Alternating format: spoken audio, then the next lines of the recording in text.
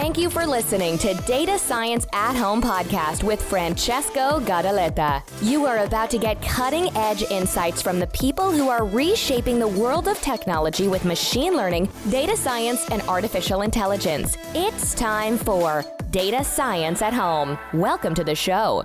Hello everyone, and welcome back to another episode of Data Science at Home podcast. I'm Francesco, your host. And in this episode, I would like to speak about something that is extremely important in machine learning, which is testing machine learning models. Of course, the problem of testing is a very complex one. There are many aspects of testing machine learning model in production. And so I will start defining what testing means to start with from a developer's perspective, so from a data scientist perspective, in the process of building a machine learning model in a team of engineers, data scientists, testing engineers, and so on and so forth. But as I said, there are many aspects of testing. And of course, testing cannot be squeezed into just one episode, which is why I'm going to have I would call it a mini-series about testing, and I will also have some guests on this show in the next episode, and they will definitely give us a different picture, a different perspective of what testing means to them. But let's start from the beginning and start discussing about how does testing machine learning models fit in a production environment, and so how can one be developing a machine learning model with production in mind? Now, production in mind, and probably here I've been saying this a number of times in previous episodes, means that you're not alone to start with. So you are working in a team of other data scientists, maybe data engineers, definitely business customers, and of course developers and testers. So there are different members of the team that look at the problem from different perspectives, and they all contribute to produce something that can be served in production. And in fact, being it behind an API or behind a standalone model, it doesn't really matter, but it's something that will actually be used on real data in production environments. And so the goals of, the first goal of testing machine learning models from my personal point of view is to make your machine learning models production ready, and doing that as you develop them. So this is something that I've seen being extremely important in machine learning. And I will show you what are the alternative approaches, which are paradoxically the ones that are the most common out there, at least according to my professional experience. And then the second goal is definitely code maintainability. So you want to write code that is that you can maintain, that is easy to maintain, because when something is highly maintainable, it costs less. And it also can be migrated much easier, and many people can be involved with less friction and less barriers from the developer's perspective, of course. In this episode, I would like to start with so-called test-first machine learning. And so this is an approach that comes from, of course, software engineering. Many of the approaches that we see in data science and machine learning software development, in fact, they come from software engineering principles. Because after all, a data scientist, in my opinion, should be a software engineer first. And many times this is not the case, of course. There are many folks out there who are data scientists without knowing that much about software engineering principles. And so it's always a kind of an issue, and sometimes there can be some friction within teams because some people who are much more prepared from the statistical point of view, and so from the statistical description of their data or their models of the use case, and in order to implement these things, they also need to own other skills that are closer to the figure of the software engineering. But that's not always the case. So that's why it's very important to define these testing approaches and methodologies since the very beginning, since the inception of your machine learning project. If I want to summarize the concept of test-first machine learning, I would definitely refer to it with a very famous quote, which is "fake it till you make it." Now, this is a very valid strategy, or it can be a very valid strategy for startups and products, but it can also be valid for machine learning model testing. And so the "fake it till you make it" essentially consists of having something that is not yet there, tricking or fooling someone as if it were. So data scientists and engineers, it's well known that they run at different pace, right? And so this means that the barriers that the data scientists meet during the production of the implementation or the design of a machine learning strategy or model are different than the barriers that a data engineer might encounter. And so usually these two folks travel at different speed within the team. And so this means that many times it happens that one is waiting for the other. In order to make the interaction among these people much smoother than it usually is, fake it till you make it is a strategy that actually helps, because many of the processes and the tasks that need to be there before proceeding, they're not there. Whenever they're not there, you better mock them, right? And so that someone can proceed with something, assuming that that piece of code or that particular task has been accomplished, has been completed, even though it's really not. So essentially, the fake it till you make it strategy is the core of test first machine learning, and I will try to explain why is this the case. Well, the simple tasks that test first machine learning usually is composed of are writing a test. And so, as the name says, in test first, everything starts with writing a test. And so, even for a feature that does not yet exist, remember, fake it till you make it, right? So we fake it till that particular feature is there. And so, if we need to test something that is not yet there, we just mock it up. When I say everything starts with a test, I really mean that even before the machine learning model is there, and before the data connector is there, and before all the other things like data preprocessing and ETL processes, data preprocessing, data cleaning, and so on and so forth, before even the model exists, start from the test. And so the test is, for example, if you want to test a linear regression, probably the test you would like to start from is that block of code that, given some inputs that you know, performs a prediction, some projection with using linear regression, and returns a certain output.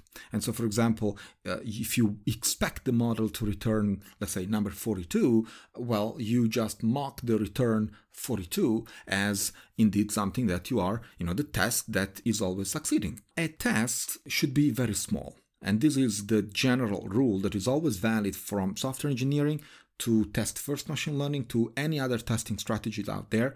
I never found a principle that says tests can be large, right? Tests should always be small, very short, because it's much easier to control. If you want to test something that is more complex, just create additional tasks. That's the general rule. It's almost always valid. A test, of course, should be written after you understand the feature specs and requirements that are usually discussed earlier during requirement analysis. So there should be a requirement analysis, right? And so imagine when you are discussing with the business about use cases and user stories, that's the time when you want to understand what are the feature specs, because on top of this, you will be writing tests.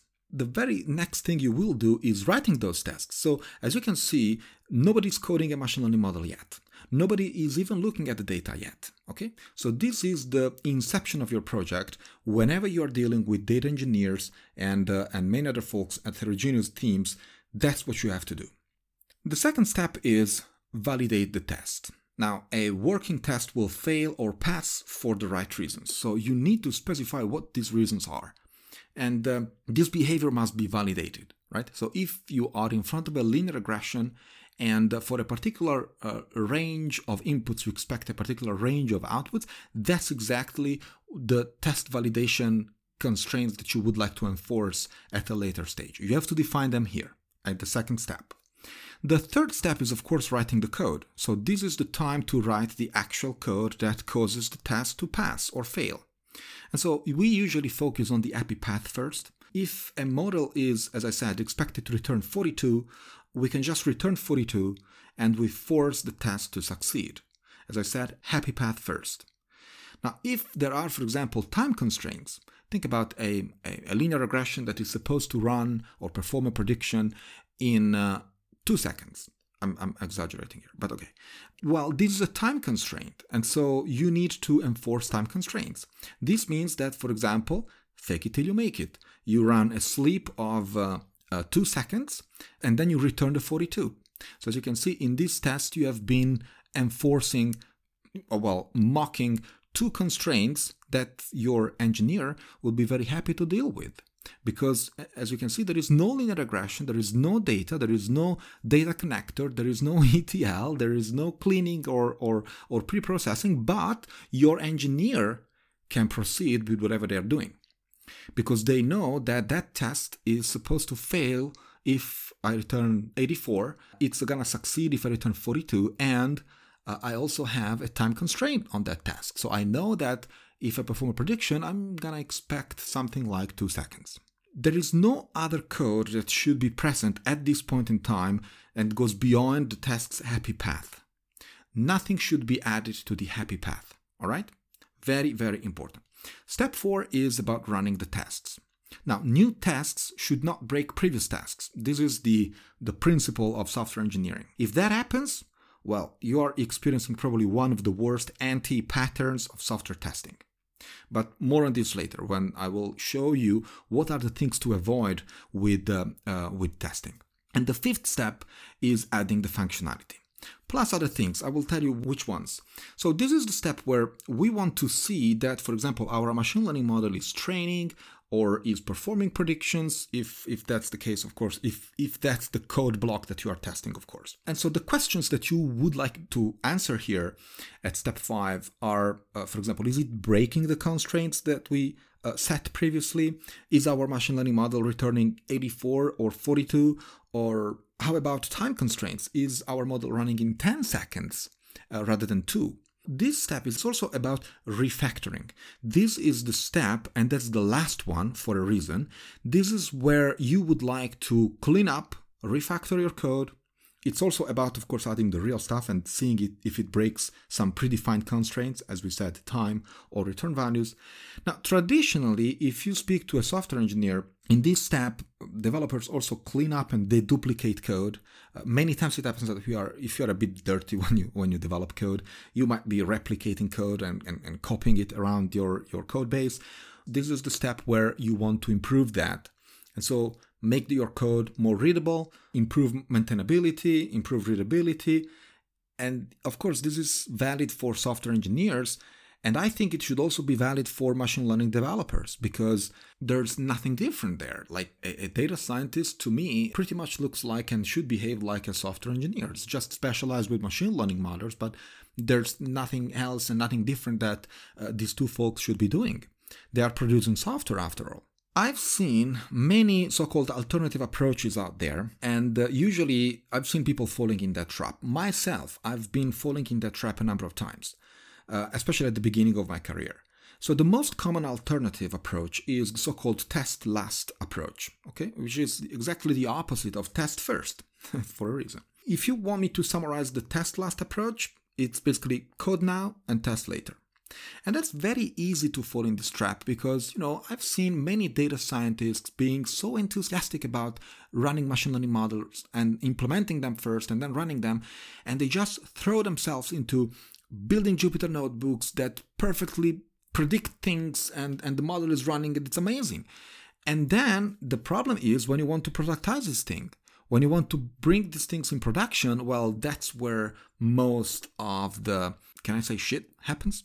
Yes, so don't fall in the trap of these alternative approaches. This approach can be extremely risky in machine learning development. The test last approach, it's something that you have to stay away from. And this is due to the fact that even for a trivial linear regression model, there might be just too many moving variables compared with traditional software, for example. Think about UI, UX, API calls, data streams, databases, pre-processing steps, and so on and so forth. These are all worlds themselves and very complex monsters that you don't want to deal with all at once. And so the test-first approach, in fact, is encouraging developers to put the minimum amount of code into modules depending, for example, on a UI or databases, etc., and to implement the logic that should belong to the testable section of that particular code base. And whenever this stuff is not available, of course, You can use fakes and mocks to represent, let's say, the outside world, indeed, whenever it's not available. Now, one important pitfall to avoid here is bias. And no, that's not data bias. That's another thing. This time, I'm referring to developer bias. Tests created in a test-first environment usually are also created by the same developer who is writing the code being tested. And this can be a problem. For example, if a developer does not realize that certain input parameters must be checked, neither the test nor the code will verify those parameters. This is usually solved in software engineering by having different folks doing testing. This is one of the main reasons why in traditional software development strategies, testing engineers and developers are usually not the same people. One of the anti-patterns of testing is having tests that depend on each other. This is something that if you code in Python, for example, use PyTest, they keep saying that over and over again. Even the library, even the PyTest library doesn't allow you to do so for a reason. That's very important, that there are no dependencies between test cases. And this is important because you might have a cascading failure or success that might be wrong. And so things might be failing because previous tests or tests that this one is depending on are failing. The other anti-pattern is, of course, having large testing units. You can't just test everything in one block of code. So try to keep the unit small. Try to break it down in pieces. It's also easier for a human being to deal with that. It's much easier to test that a particular model is returning something that makes sense, and so a range of values given a range of inputs, for example, rather than testing that the data is clean, the data is following a certain statistical distribution, plus the time constraints, plus the return values, etc., all in one test.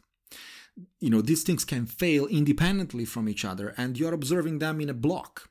So that really doesn't help. I hope that I convinced you that test first is probably a better approach than test last, especially when it comes to machine learning models. If I want to summarize the benefits, well, there are several ones that are really important to have in your team or in your project. The first is definitely that programmers who wrote more tests tend to be more productive. And this is a statistics that comes from, software engineering in general. If you write more tests, usually you have many more things under control. With test first, developers also spend much less time playing with debuggers. And this is very important because you can eliminate defects and bugs very early in the process, and this in turn usually avoids tedious debugging later in the project that also can have a lot of costs. The third benefit is definitely that programmers are forced to design the program and not just write code that adds untested functionality. And so design is extremely important. And what test-first machine learning allows you to do, actually forces you to do, is to design first and not later. Because you start from the test and not from the model. The model doesn't exist yet. The test does. To conclude, I want to say that, of course, testing code is as important as developing core functionalities. Testing code should be produced and maintained with the same rigor as production code. And this is something that unfortunately I haven't seen happening, the number of times that I expected to. It is very important that people take testing seriously. It is very important. It could speed up things, even though at the very beginning it looks like you're wasting your time in defining a testing strategy and testing coverage. It's very important that you spend that time at the beginning of a project, especially for those projects where you are not alone. Because guess what? Your machine learning model does not exist only on your Jupyter notebook. It goes out there in the real world. And the real world? There's no Jupyter notebook. In the real world, there are APIs, there are complex systems, there are engineers, and you want to facilitate and pave the way to the best possible machine learning model in production. And that's what testing is for. I hope you enjoyed the show. In the next one, we're gonna touch many other aspects of testing when it comes to machine learning models and production environments. Thanks for listening, and of course, do not forget to come and chat with us on our Discord channel. The link will be provided in the show notes of this episode, as always, on datascienceathome.com. Thanks for being here, and talk to you next time. You've been listening to Data Science at Home podcast. Be sure to subscribe on iTunes, Stitcher, or Podbean to get new fresh episodes. For more, please follow us on Instagram, Twitter, and Facebook, or visit our website at datascienceathome.com.